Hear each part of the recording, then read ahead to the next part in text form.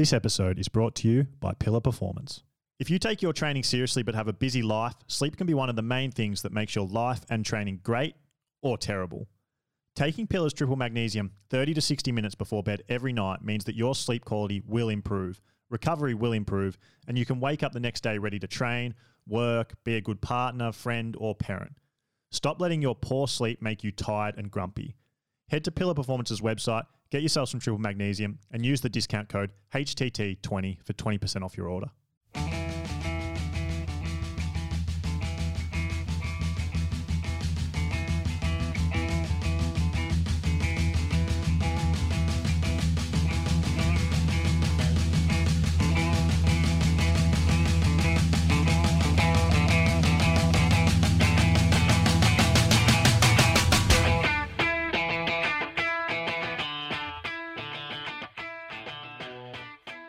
Three, two, one. Alrighty, team, we're back for I think it's week 4. Unfortunately, we missed last week due to some pretty unreal things happening last week with Hamburg, and obviously European champs happened as well. So it was a little bit chaotic in the scenes of triathlon. So we thought we'd just pay our respects and miss a week of the Hayden Wilde podcast, but we're back. And we're back with a bang, and I'm super excited to introduce this lad. He's all the way from the UK.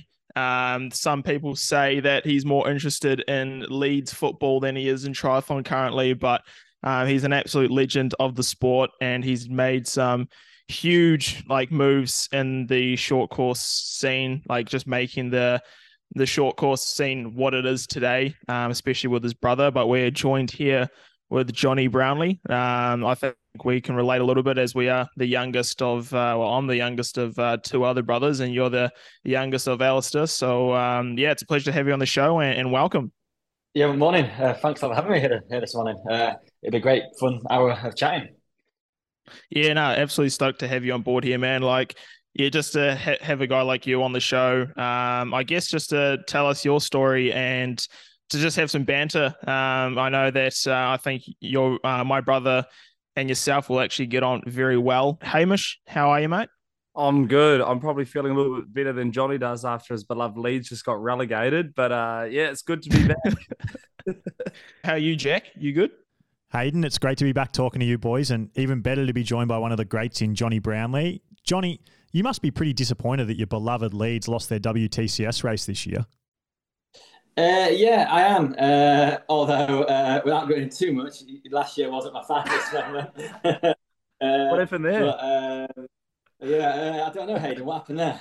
I don't really know, actually. Can we talk about this? Hamish chucking me under the bus straight away. Hey, look at that. This is the topic I've wanted to talk about the entire time we've done this podcast, and I thought we'd just wait till we got Alex Yee on, but we all know that Alex Yee doesn't talk to Hayden anymore, so they've had a bit of they've got a bit of beef now, and Alex doesn't like him, and so I was actually surprised we got Jonny on, being the other main guy involved. That Hayden, for those who don't know, Hayden decided he'd rather everyone die than to see Alex or Jonny win. So, pretty much, yep. We'll come on to the crash, I'm sure. But to Leeds, I was upset that the Leeds World Series wasn't Leeds World Series anymore. Yeah. Because I think, we worked hard to get it in Leeds, firstly, and it's been brilliant to see the whole kind of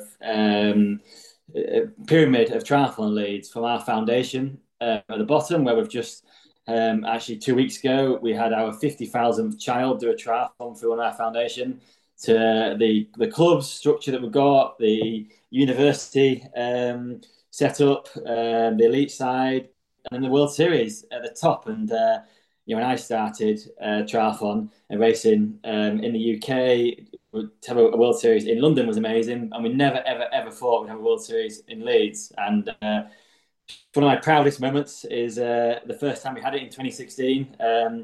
We told everyone on the circuit that the crowd would be absolutely incredible, that there would be tens of thousands of people watching. And then we came to the city centre, and to see 4 or 5 people deep the whole around the city centre was absolutely incredible. And just, a proud sporting moment, and we do support sport really well in Leeds. And then obviously last year it wasn't my finest moment. I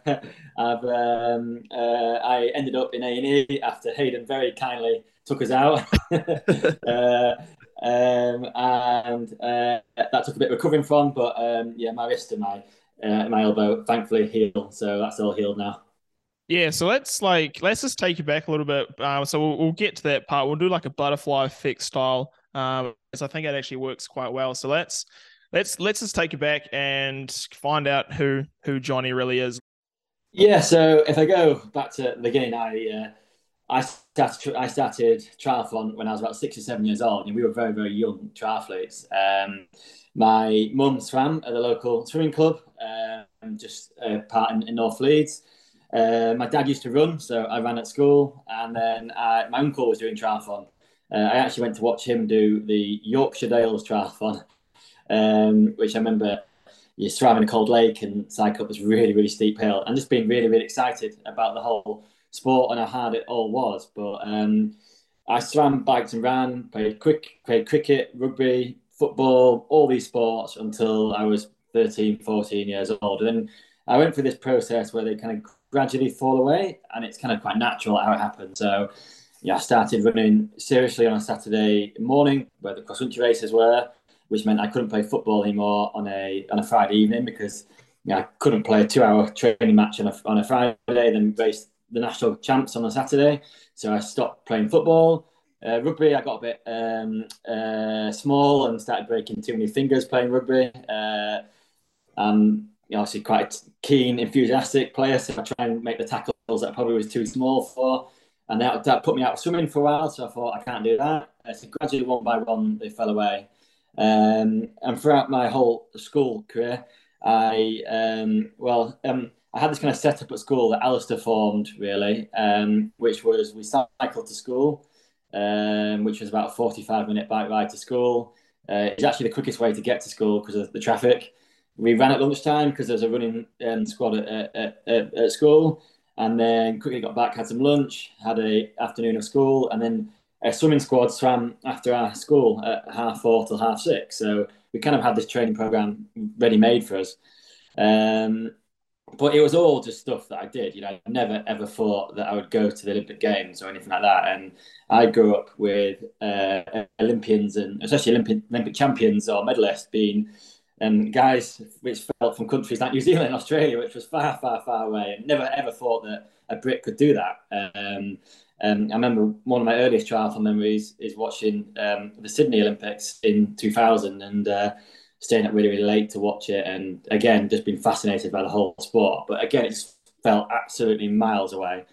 Alistair qualified for the World Champs for the first time, and I remember him coming back and having his Team GB kit and putting it on the kitchen table. And I thought, well, I can do that as well. And actually, I've got two big sporting memories that really helped my career, and they're both not what I did. The first was when Alistair became world junior champion in Lausanne in 2006. So I was actually there as a world junior. I was 16 years old. There was actually too many people to start on the pontoon, so we had to start in the water. Alistair became world junior champion. I crashed on the first corner and had to carry my bike back, and I was literally carrying my bike back through the crowd while Alistair was crossing the finish line to become world champion. And that was pretty big for me because it made me realise if he can do that, then why can't I do that as well? And also Alistair going to Beijing Olympics in 2008. Again, I was in the stands and Alistair was about 5K. I thought he could win 5K out on the run. And then he blew apart. But I remember in the stands thinking, wow, my brother can actually win the Olympics here. Firstly, thinking that's a little bit boring because I thought Olympians are meant to be special, amazing people. And if my brother did it, then it kind of wrecks that a little bit. But then also thinking, well, I can do that as well. So that was absolutely massive moment for me. And then we were kind of in the situation of the run up to London 2012, which is where the rest of my kind of life was formed, really. I was very quickly. My first good senior race was the London World Series in 2010, where I came second. Was overshadowed by Alistair again, having heat exhaustion, I actually ran past him on the finishing straight when he was struggling with heat exhaustion, but we'll quickly pass over that one. So that made me believe that I had a chance of going to London 2012. And then the whole build up to London was absolutely incredible, like nothing like I've ever experienced before. And this was when, to answer your question, our lives changed. You know, we were part of sponsors, so we got sponsored by BT at the time, which is a phone book, a telecommunications company, and we were on the BT phone book. So every single house in, I don't know if it's a country or just in North England, got a BT phone book with our pictures on the front, and that was massive for us and triathletes. Before that, when I started doing triathlon, I'd be at school, I said I'm doing a triathlon at the weekend, and someone would say, "What's that? Does it involve horse riding or shooting or anything like that?" No, it's swim, bike, run. So it really, really changed us. And then, the run up to London, I couldn't go out for a run or a bike ride without someone stopping and saying good luck, or buying me lunch and saying good luck, bring those medals back home. And then to get 2 medals in a home Olympics then transformed everything. You know, we suddenly became more recognisable at home. We couldn't really do anything for a while again without getting recognised. It's all very, very positive stuff. So that's the kind of legacy for the rest of my career. Yeah, it's such a crazy thing to think, because obviously a similar, I guess, thing happened to Hayden where nobody knew who the fuck this guy was. And then he went and got his Olympic medal, and he's like a household name in New Zealand now. But going back on your story as well, Jonny, I'm pretty sure when anyone thinks of short course triathlon, the first names I think of, the Brownlee boys. Like, you guys have... Oh, 100%. Yeah, you guys have done so much, like, just for the sport in itself, which is, I guess, such an incredible feat. And as you said, as a kid, you never even would have dreamt of going, to a World Series, let alone an Olympic Games. And now you guys are like I guess you guys are like almost the godfathers of bloody short course triathlon. Thank you. I never know quite what to say to that. I always say that we were incredibly fortunate with the timing of it, to have 2 brothers in good shape at a home Olympics. It doesn't come round that often. And at a time, a home Olympics where sport was massive in the UK, and people go out for whole careers without having a home Olympics, and to have one as my first was I was incredibly fortunate. So I think that helped massively, and I guess I also try not to think about it too much, because the whole pressure side is something that it is in the sport, and we've had to deal with that. And London was massive for that. And I'm actually, one of my proudest moments was getting the penalty in London and actually being able to deal with the whole pressure and not thinking, oh no, I might not get a medal now because of a stupid penalty and it's going to wreck my whole career and that. And I never thought of that. We had this kind of attitude going into London that we want to treat it like a normal race. That is very, very difficult to do. But into London, we've done the exact same thing the year before. We've been to altitude in St. Moritz for 4 weeks. We've come down 2 weeks before. We've been at home. We didn't go down to the opening ceremony in London. We stayed at home, got into our opening ceremony outfits, had fish and chips with all our coaches and stuff, and watched it. And then actually, I remember we thought we weren't going to watch much of it, the Olympics leading up, because the triathlon was quite late in the Olympic timetable. But the first day, the road cycling race was on, and we came back from our run session, turned it on and watched it. So that didn't really work. But even the train down to London was something we've done before millions of times. We stayed in the same hotel the year before. The route from the hotel to the Olympic start line is what we've done the year before. So it was as much as we could do a normal race. But to answer your question about how it changed our life, it did massively. You get more recognised, like you say. A lot more pressures on you from sponsors, and you're a lot busier. But I actually think, in many ways, the Cozumel 2016 stuff changed our lives even more, and that was weirdly bigger in the public eye. I became more recognisable after that, and that was when we got invited on TV shows and all that kind of thing. So that was, if anything, bigger. And I struggled with that more, if I'm honest, because I understand the success and the recognition from success, but I saw Cozumel as a failure. So to get the recognition from a failure for me is something I actually found really tough. Yeah. So like I guess for like the people who don't know, who I must be living under a rock or something. So in Cozumel World Champs, Jonny was leading the race and pretty much just completely buried himself until heat exhaustion. And honestly, you just go on like, I think Instagram with Reels and TikTok these days, like you just see it all the time. And I think it's actually popped up again. Yeah. Just randomly, and I've seen it on my feed many times, and it's an incredible thing. So in a triathlon, it was the last 300 meters, Jonny, and unfortunately, you're not allowed outside assistance, but your brother hooked you around his shoulders and got you over the line in second place. So that was it was incredible. So I guess, how does it feel to then push through that kind of that barrier of that heat exhaustion and that fear of doing it again? Yeah, as an athlete, you don't want any restrictions, do you? And you don't want any, as least amount of worries as possible. And I don't think I realised how much that whole experience took out of me physically.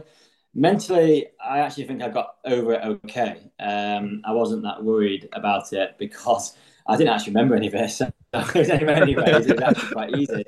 But physically, I genuinely, for the next couple of years at least, I think in my body I had a cap that I'd get to about 95% of my capacity, and my body would go, "We're not going anywhere near that again. We're stopping here." And there's times when I crossed the finish line, and I would go, "I could not have gone any harder if someone had said you've got to go as hard as you possibly can." But I wasn't that tired, and I think that's because my body just readjusted from that 100% to 95%. And it wouldn't go any harder. It wouldn't go any close to that. And I think I've got over that now. And I don't know if that's been time, more training in the heat, the preparation for Tokyo, all that kind of thing. But I'm over that now. But yeah, like I say, it did take 2 years of getting over. It was tough because in the months after Cozumel, I actually went down, did some testing. The British Army helped with some testing because they had a lot of heat exhaustion cases.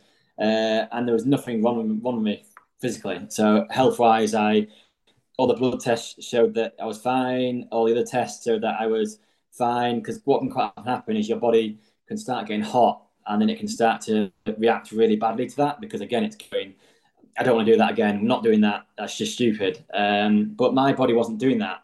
But for some reason in races, I think it did continue to do that for 1 or 2 years after. And there was nothing I could do with that apart from give it time. But like I say, I think I'm over that now. And one thing I have learned is if there are hot races, I have to prepare for them. I don't know if that's now a legacy of the Cozumel experience, or if that's just something that maybe when I was younger I got away with, because when you're younger it is a bit easier. Or now since Cozumel, my body needs to be prepared. So if it is a hot race, I have to prepare for it. There's no shortcut. I don't enjoy the heat preparation. I enjoy being outside on my bike, enjoying that, but it's something that I've got to do. That 2016 Cozumel race, I feel like some depth gets forgotten about that story often when we tell it and when we hear about it, because it goes straight to the image of Alistair with his arm around you, pushing you over the line and helping you finish.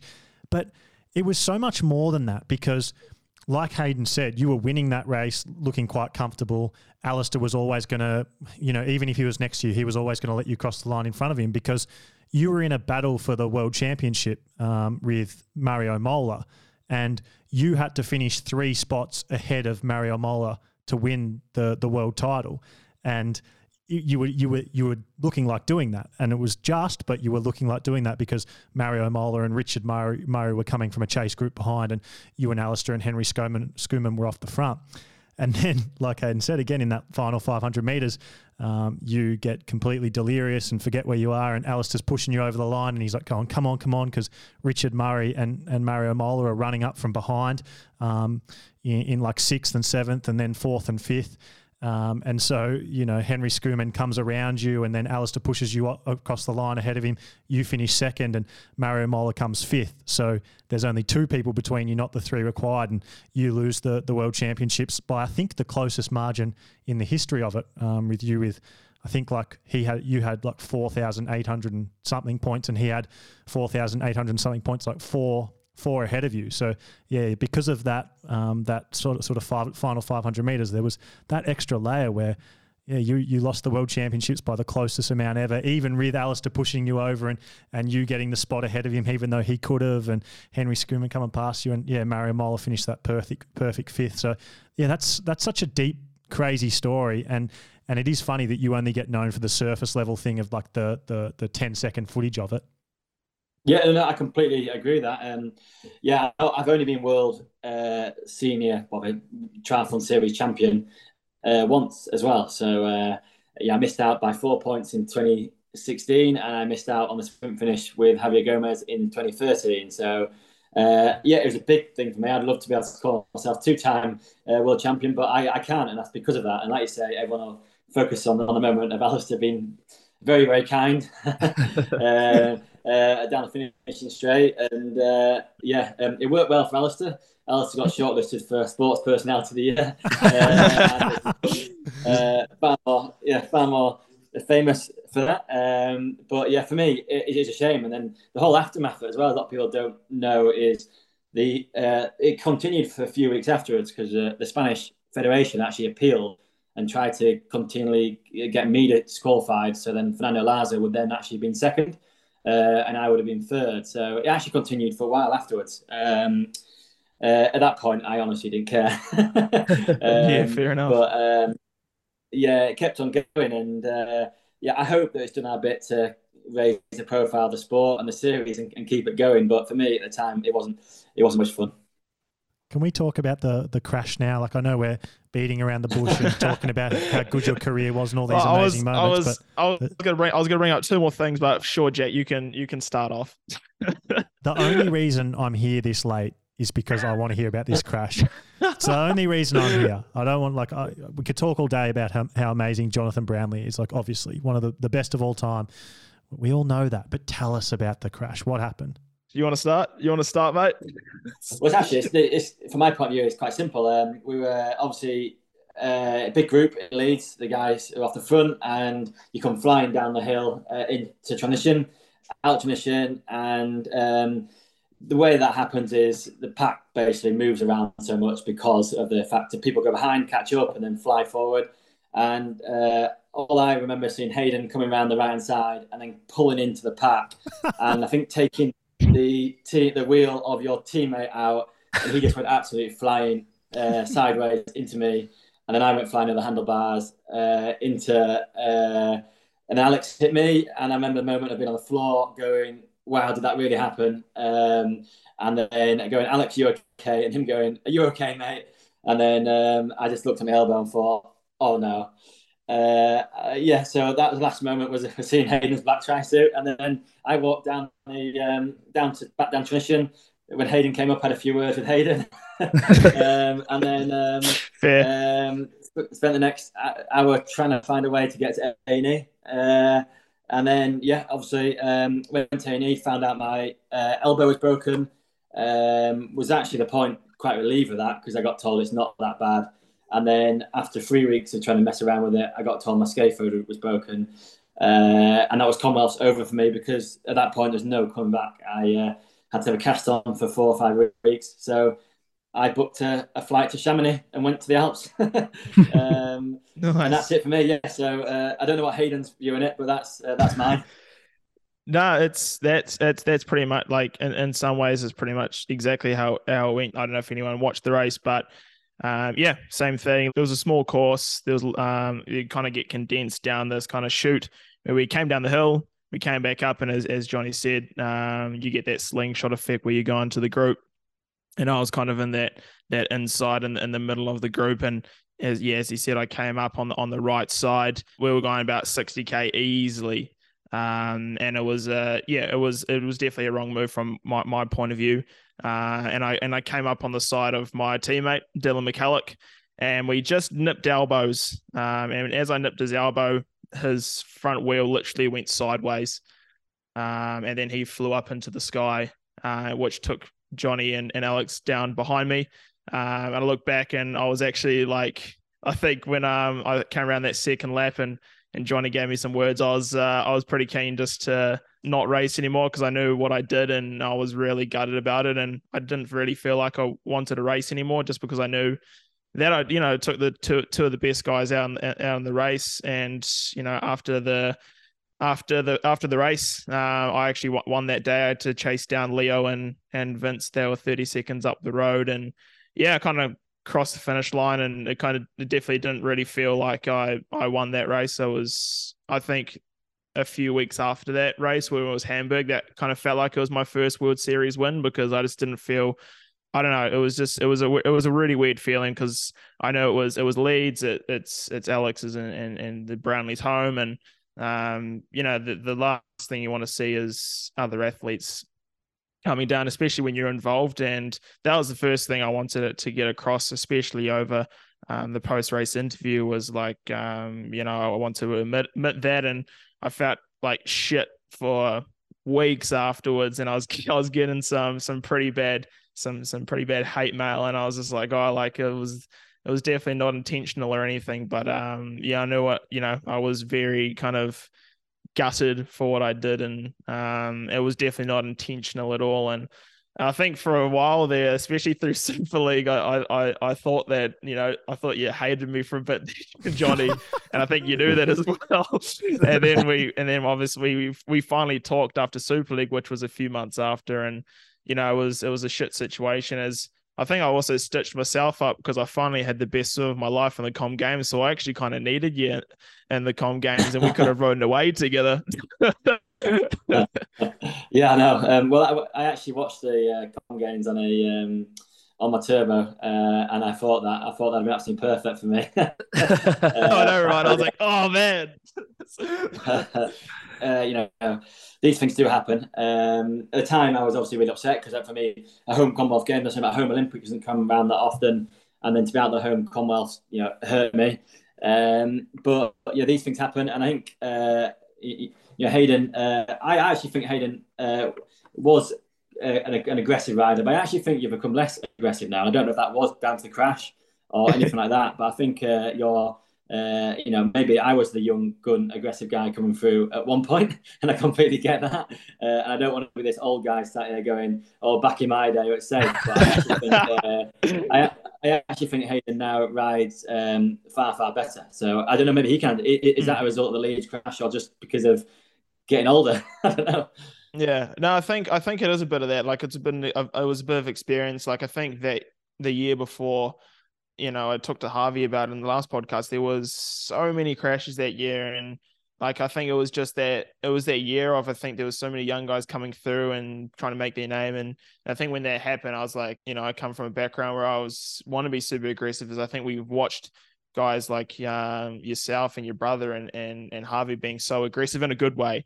Making the course interesting and the racing interesting. And I think there was, myself and other people were kind of wanting to be that aggressor in the race to kind of mix it up a bit. But then there's that line that you've just got to kind of tap on. And I think learning from that experience, it's then made me, I think, in some ways, and like a bit more aware and a better athlete, a little bit more tactical, but also like just being smart of where to attack and what to do. And I think that, as you said, I think it's come with age, but also just more experience, and especially like the courses around these days. Like I think you do have to be a bit more careful as much as you want to be aggressive. It's just so many parts of the course that are tight and technical, and sometimes just better off to not just risk everything. I've seen some pretty big crashes in front of me, and I've always been that guy that didn't want to cause anything like that. So I think when it happened, I was like, all right, like, settle the fuck down, mate. Like, take it easy. Jonny, what were the choice words that you said to Hayden when you got crashed out? They were actually not too bad, to be fair, but I know it was. He did it very politely. In a polite British way. I don't know how much you've had to swear on this podcast, but go for gold. The more the better. To be fair, I'd had a. I did call you I think I said, "Well done, Hayden, you effing twat," or something. Yeah, something like that. It was like, "Are you happy now? You fucking twat," or something like that. I do remember it, but it could have been worse. Yeah. It definitely could have been worse. Well, to cap it off, I think I was watching the race on my phone in the taxi on the way down, and I saw Hayden win. Oh. And but anyway, yeah, and that was, to be fair, I had a lap to calm down, because obviously you kind of hit the ground, you realise, well, firstly, nothing's at the moment seriously broken, and then I had a lap to calm down, and then I think he was actually attacking off the front when I was walking down to finish, so that was another salt in the run. But yeah, something like that. And yeah, like I say, I was upset for a few weeks afterwards, but I took my kind of self away from it all. And then real kick was then not being able to go to Commonwealth Games. But then by the time I got to Super League, I felt me and Hayden had this weird thing where we just ignoring each other for a little bit, which I didn't really like. So I actually went up to Hayden and said, "Mate, come on, I don't hate you. I completely get these things happen. What happened, hurt me, but these things happen, and I'm enough to get over it, and it's not good for both of us to just keep ignoring each other at Super League." And Nah. I always expect. No, I was more scared. You please, yeah. It's not back in Leeds this year, so you'll be fine, because I've got all the Leeds mafia to be on you. How did Hayden fall off his bike? There was a tree in his tyre. Yeah. Yeah. No, so it's all fine now. And like I said, I went to Hayden at Super League and just said, "Come on, we can't get over this." And I think we hugged it out, and that's fine. I completely respect Hayden as an athlete, and like I say, for me, actions actually speak louder than words, and we need to look after each other on the bike. And you say, it's not. I'm the first one to want aggressive racing and like that, but as like Hayden says, it's about knowing where that line is, and I feel now that Hayden, what I've seen firsthand, knows where that line is, so that speaks louder to me than anything. Especially after the last week in triathlon, it is funny to joke about, but it's also a really good point that looking after each other out in the race course is important. Jonny, can I move on from one controversy to another? And I sort of was a bit twisted here, because I'm like, I want to ask you about so many things, because you are involved in so many of my favourite races ever. If I had to write a list of my top 10 athletes of all time, you're definitely in there. I'm a huge fanboy, and unapologetically a fanboy of you. Oh, thank you. I want to get stuck into the controversy instead, because I've heard you talk about all these good things a million times. Something I haven't heard you talk about much is the Harry Wiltshire, Javier Gomez situation. I've always wanted to ask you or Alistair about this. So for those who don't know, there was a big controversy. I don't even really remember the year, to be honest. 2011. 11? Yeah, I think it was too. So Harry Wiltshire, he's a Team GP triathlete, and you and Alistair were obviously involved with your rivalry with Javier Gomez at the time, the greatest rivalry that we've ever seen in triathlon. And sort of near the swim exit, Harry Wiltshire swims next to Javier Gomez and then pushes him basically into a wall and like blocks him and takes him off course and smashes him into a wall and sort of, derails his race a little bit. And at the time, the rumor was that you and Alistair had paid him to swim Javier Gomez off course and wreck his race so that you guys could go on to have an easier win. And I've just never heard you fully address that. Can you talk to me about that? Yeah. Interesting. I don't think I've ever been asked it, to be honest with you. So, of course, the whole situation was really weird. To set the context for that, at that point, it became pretty obvious that there was going to be, going into 2012, there's going to be Alistair and myself going to London 2012, and then likely to be a domestique for that third slot. So Harry was basically spending the next 18 months trying to become a domestique. We were racing in Pontevedra, the European champs. Gomez's hometown, where we're actually the grand finalists this year. We had an absolutely brilliant race, and I have to come at it this way because Alice and myself were sprinting around the streets of Pontevedra, and the first time I knew something weird was happening was some of the Spanish fans were booing us and spitting on us on the run, and I was like, "What is going on?"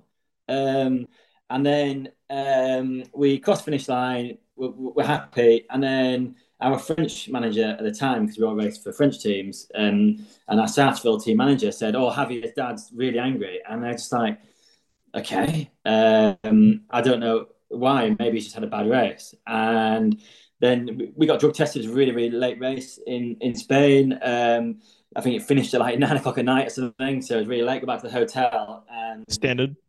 Yeah, his standard. We actually went out for a drink, and one of the Swiss coaches was like, "Oh, this is big," and like, again, we were like, "I no idea what had happened." And again, at the next few days, this kind of came out that Harry had targeted Gomez, and then we actually went to St. Moritz on a training camp with Harry, and that's when we saw the hate mail coming through or the videos, and I was like, Harry, firstly, what were you doing? What were you thinking? So I can categorically say it was absolutely, obviously, completely not a team order. Firstly, because, like I say, we knew nothing about it. Secondly, I've never, ever, ever raced that way anyway. Team tactics are about helping your team, not hindering another athlete. I don't agree with that at all. And thirdly, I don't actually think it's possible to do it. Sure, Hayden can back me up here that if you were to say, I want you to find that person on the swim and slow them down, I don't think I could genuinely do it. It'd be really hard anyway. I think Harry kind of was trying his best to, I guess, if you like, show himself as the best domestique at the time and wasn't swimming it at the front like he wanted to be. So he might got caught in a situation of thinking that that was the best thing and show himself as a domestique when actually it was the complete opposite because you're not really it's gonna be hard to pick someone after that controversy. And I was really upset we got accused of this, but to say to Javier, he was absolutely brilliant. I read some of the stuff that he said, and he said that we'd never ever do that or race like that, and genuinely I would have liked nothing better than a battle with Javier around the streets of his hometown. And we were in brilliant shape then, and it would have been great fun. But unfortunately, we didn't have the opportunity. So that is the complete honest truth. And Harry is someone I still train with now, and still to this day we joke about it. And to him, and he's like, he doesn't like talking about it. But again, that's it. Yeah, and I think it just like it actually works out quite perfectly because we had Harvey on the chat, a couple of weeks ago, and we asked him who do you think was the greatest triathlete of all time, in our present life, and he said Alistair. So it just goes, there's no bad blood there, and that's really cool how Javier has been such a really nice guy around it, and first thing just knew that you guys don't race like that, so that's really nice. But I guess. Yeah, we've done all that sort of chat that Jack would like to bring up, but we'll bring it to you, Jack. What are we going on for our next segment? What's our intro, mate? Well, just firstly, one quick thing. It would have been nice. it would have been nice if Harry had to come to London instead of Stuart Hayes, because you'd be a 2-time silver medalist now, Jonny. Not a bronze and a silver. But yeah, let's jump in. Yeah. I always get this wrong. Let's jump into agree or disagree with Hammer here. Alrighty. So I've got a few more ticked up today. What I want from the boys is just a yes or no answer, and then we'll just move on. So we'll go around the chat as I go through them. Alrighty. So obviously the race in Madrid it was a duathlon, and I'm gonna ask the first agree or disagree here. If the swim leg is cancelled, should the race be cancelled or postponed? Well, I think it should be duathlon. But you mean, can I say that? No. Agree or disagree? I think no. I disagree. No, I disagree. Well, you travel all that way, and then you say, "Oh no, you can't race." Like, where are they going to put the race? Yeah, I disagree. And also, knowing from how Leeds works as well, obviously City's put a lot of money into that race, and it probably never be there again if it gets completely cancelled. So you want to keep the race there. Fair enough. Alrighty, will Jonny Brownlee podium this year at the WTS? Hayden, you can go first. Yes. Mate, you've got some good form. Your current, it's like, I think the way that the racing's been going now, like there's been that solidified group up the front, like there hasn't, I think in 2 races it's been, I think the racing right now is kind of gone to your favor in the way you race, like the swim's solid, but then the bike's been really solid. But then, as you know, you can run off a really strong bike where I don't think a lot of people can. So yeah, Montreal's coming up. So Montreal's coming up, baby. Hammer goes before it. Now, guys, I just want a one word agree or disagree or yes or no. And on the second question, Hayden's gone into the essay. I don't know what races you're plan to do this year, Jonny, but I think there is some win, not even podium races, probably winnable ones. So yeah, I agree. Perfect. Alrighty. I'll move that one on to the next one then. Will Hayden beat Alex in WTS this season? Disagree. Yes, I think a one. I have to back you have to back yourself as an athlete. Yes.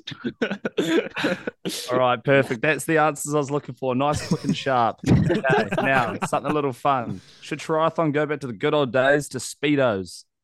Yes. I like Speedos. Yes. We all want to see it. No. Hamish Carter ripped it. You should see Hamish Carter's walking kit. Jack said no because he knows he'll get a dirty rash if he has to don some Speedos. No, it's not that I'll get one. It's that if I wear it, you'll see my rash, and I hide that shit. Alrighty, on to the next one. Is Super League the best form of triathlon, full stop? Yes, I enjoy it. Yes. Yeah. Big no. You love it, Jack, don't you? It's not close. It's not even close. Jack's more of a mixed relay guy. What do you think the best form of triathlon is? At the moment, I think the PTO distance is the best.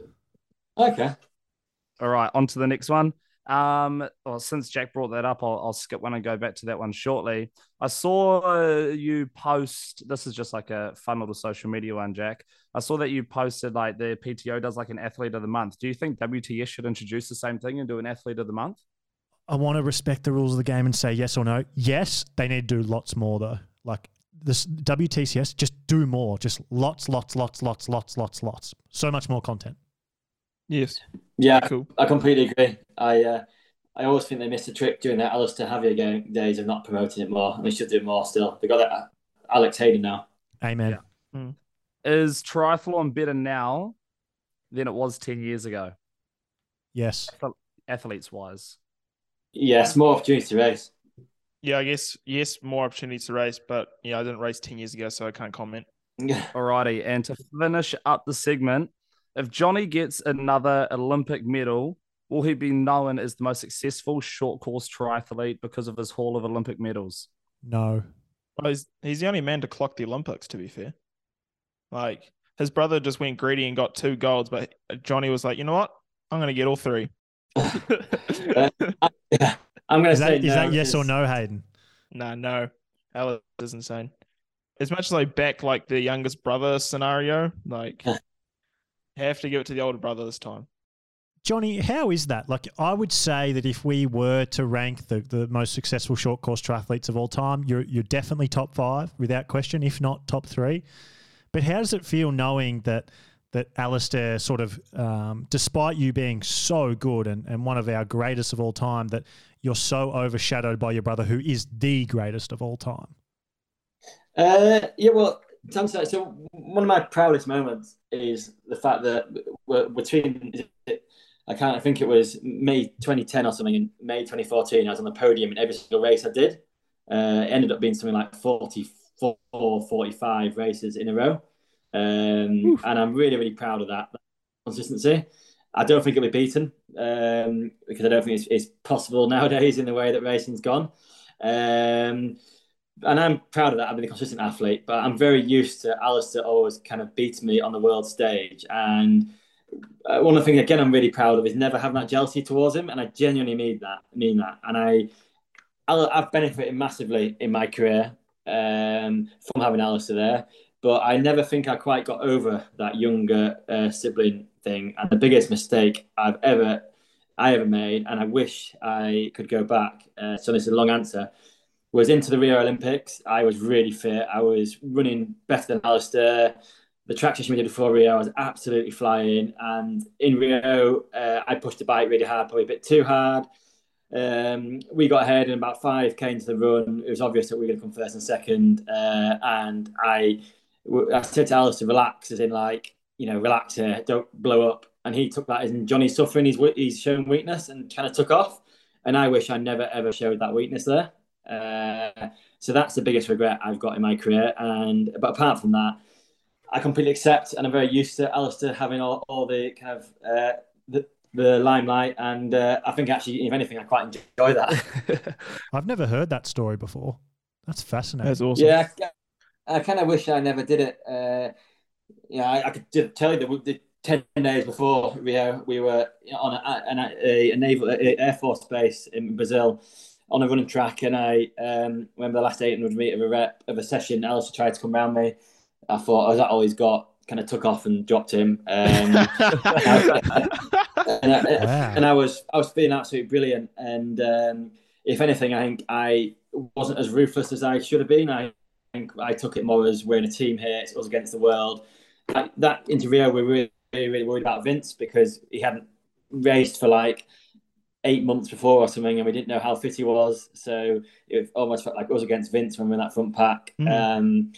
And then once we dropped him, I thought, right, it's just us two. And yeah, I shouldn't have shown that weakness. I very much wish, and if I could go back and I could show that confidence, I don't know what would have happened, because moments like that change races. Yeah. Everyone loves a good stat, and we love stats on the podcast. So just to give you a quick rundown. So, Jonny's had his 94 starts, 51 podiums, 21 wins. So that's over a 50% podium rate. As you said, you had 40 of those, nearly 44 of those in a row. That's insane. Consistency is there, and it was insane. So just having that, the cool thing about it, you can go on World Triathlon .org and have a look at people's stats and stuff, but to then go into it and actually just see, because some people have crazy numbers and wins and podiums, but the thing is these stats are World Series podiums and wins.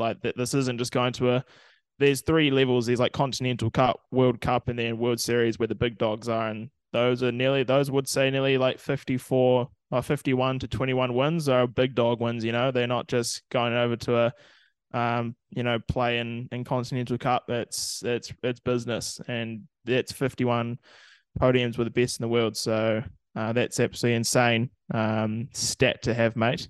I think those stats probably actually summarise mine and Alistair's career. In that, if you look at Alistair's, he's probably had, I don't know, you'll be able to see, but he's either basically wins or comes nowhere. So he's probably not actually had loads and loads of podiums. He's just had wins, whereas I've been a lot more in a second. And exactly. Person. But to answer the question, like I say, I've been very proud of that, and I've never had any jealousy towards Alistair for that. That's cool. I was actually planning on asking you a question today, Jonny, but just talking to you for the last hour, it's literally just answered it, because I love looking on start lists right around the world, no matter what race they are, World Cups, even the European Champs and stuff. You seem to be on a shitload of them. And I was like, why the fuck does this guy race all the time? But I've literally just discovered over this hour, you just fucking love triathlon. And you just love it. So I think you've answered that question just by talking to us for the last hour. Yeah, no, thank you. Definitely. Yeah, I do enjoy the sport. It's a great sport, and I think that's why I've been in it so long. And as soon as I stop enjoying it and enjoy training, then I'll definitely time to call it a day. And at Paris, if I go there, will definitely be my last Olympics. I definitely will be continuing again. Hey, Hayden and Hammer, can I ask a question before we wrap up here? And it goes on to what I was just saying about there. We all, us three, I think probably us four, agree that Alistair Brownlee is the greatest short course triathlete of all time. And I love the greatest of all time discussion. It's my favourite discussion. Who do we think is the second best of all time? Because I put the list down to something like it's Alistair number 1, and then your number 2 is Javier Gomez, Jonny Brownlee, and then you could probably make an argument for a Simon Whitfield or maybe Alex Yee, maybe Christian Blumenfeld, but it's, you know, it's those kind of people. Where do you boys put Jonny in that? Got to put Bevan Doherty there somewhere, surely. Get out of here. Yeah, like my top, it's so hard because like I've kind of raced all those guys, but whether they're on their peak or not, you know, probably not, because 2012, 2016, like I never did triathlon then, so it's so hard to know like who would have been or could have been better. But like I think if looking at the people now, especially like in our 2000 era, you know, I just can't decide whether it's Javier, Jonny, but you know, Mario as well, and you know, Bevan Doherty, Hamish Carter. Like it's so hard. Like I think there's just been so many greats, you know, like get those Kiwi boys out of there. No Australians in there. I can make a top 10, but I just don't know what order. I've actually changed mine. My best of all time is Dave Scott, Mark Allen, Craig Alexander, Chris McCormack, Alistair Brownlee, and Jonny. Get him off the list. Steve McKenna. He's a lovely bloke. Come on, mate. Yeah, I think if I was to answer, I think Alistair is the greatest. And second is Javier, I think, because the longevity of it. And also, I'll say and ask another question, not to answer a question, but I was surprised with how Javi upped his game for London Olympics. I don't know what you guys think, but I still think pre-carbon shoes era, that was the fastest run there's ever been in triathlon. I was shocked that Javi, I don't know why I was shocked, because he's an unbelievable athlete, but I was shocked that he raised it to that again. And so that's why he comes in at second for me.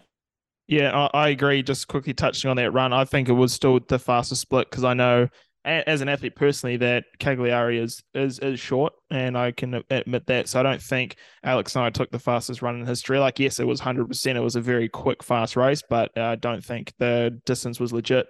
Which is a shame. Like, I really want our courses to be super legit so we can compare races and times and stuff. But it's a shame. Even if you take the super shoe thing, like even if you go the very low end, let's say it's 2 second per K difference, which the stats and personal experience will tell you it's probably a little more than that. Like for a lot of athletes, it could be even 3 to 5 seconds per K at this level, at this high level. So you guys, even with that, taking those 2 seconds off per 10K, you know, brings you guys down into about the 2030, 2045, 40 range. Plus, the London course was legit distance. The Cagliari course was a bit short, as of others have been. I think it wasn't even close. I think it's the fastest run split we've ever seen by 20, 25 seconds. And it's definitely the best race we've ever seen. It's definitely the highest level of triathlon we've ever seen. Long course, short course, all of it. That if you want to look, what's the highest level a triathlete has ever got to? It's Alistair Brownlee, London 2012 Olympics. And then you sort of have to sort of expand that to, well, what's the second best and third best performance of all time? And I think it would be pretty hard to argue it wasn't Javier and yourself. And a lot of people get caught up now in long course triathlon and seeing what Christian and Gustav are doing and what Jan Frodeno's doing. But I think the three greatest performances we've ever seen in triathlon were that day in London with you three. Yeah, no, I agree with that, especially with Alistair. You know, I remember running through the transition and seeing something like 14:11 or something for the first 5K. And that was off an unbelievably hard swim as well, probably the fastest swim I've ever done in my life. A decent bike, although it didn't have the kind of super high powers, it was just strong, hard riding. And then the run. And then also on top of that, to deal with the pressure that Alistair had to deal with was pressure unlike anyone has ever experienced in triathlon and probably will ever experience. Maybe until the French next year.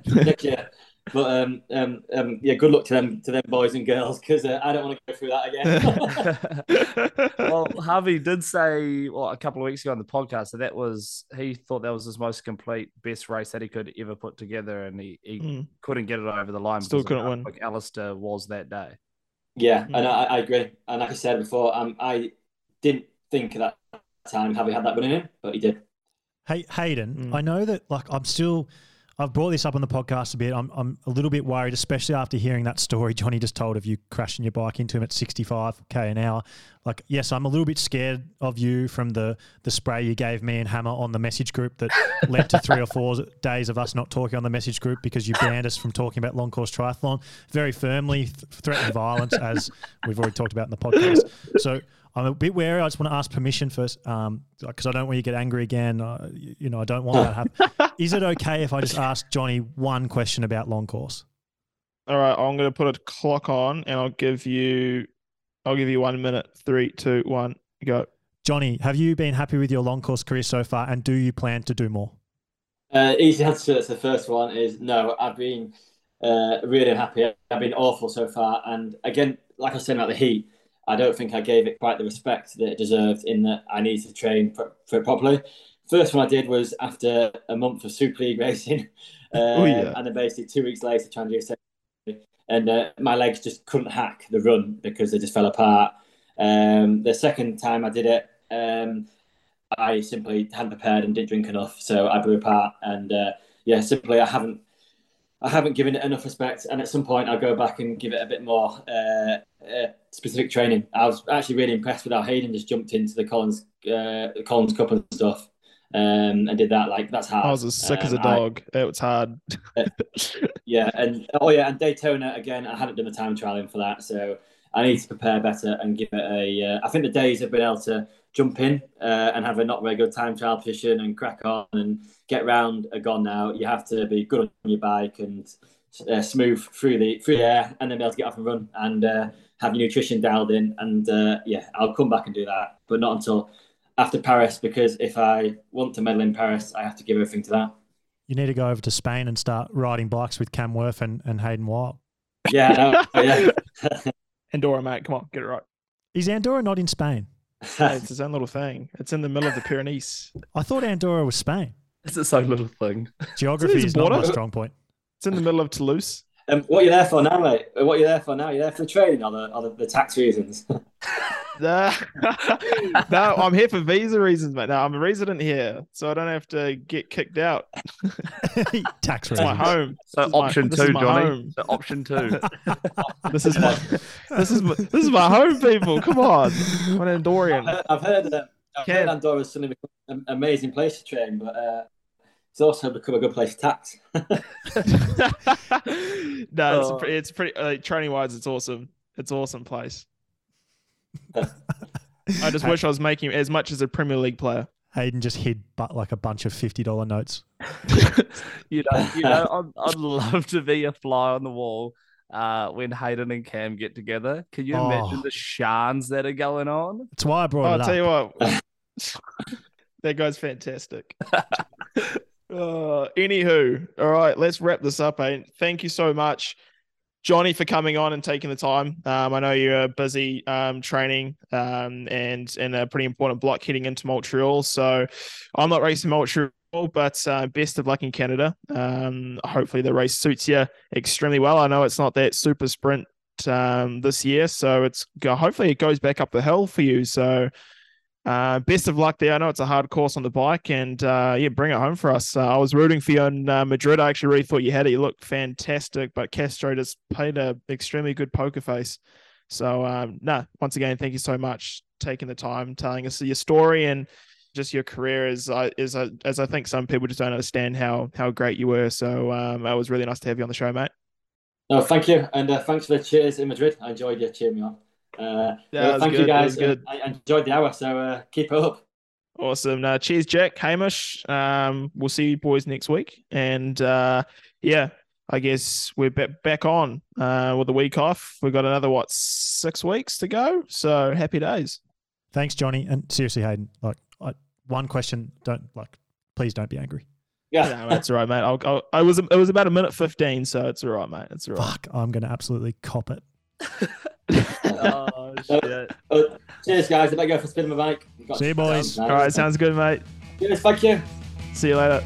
See you.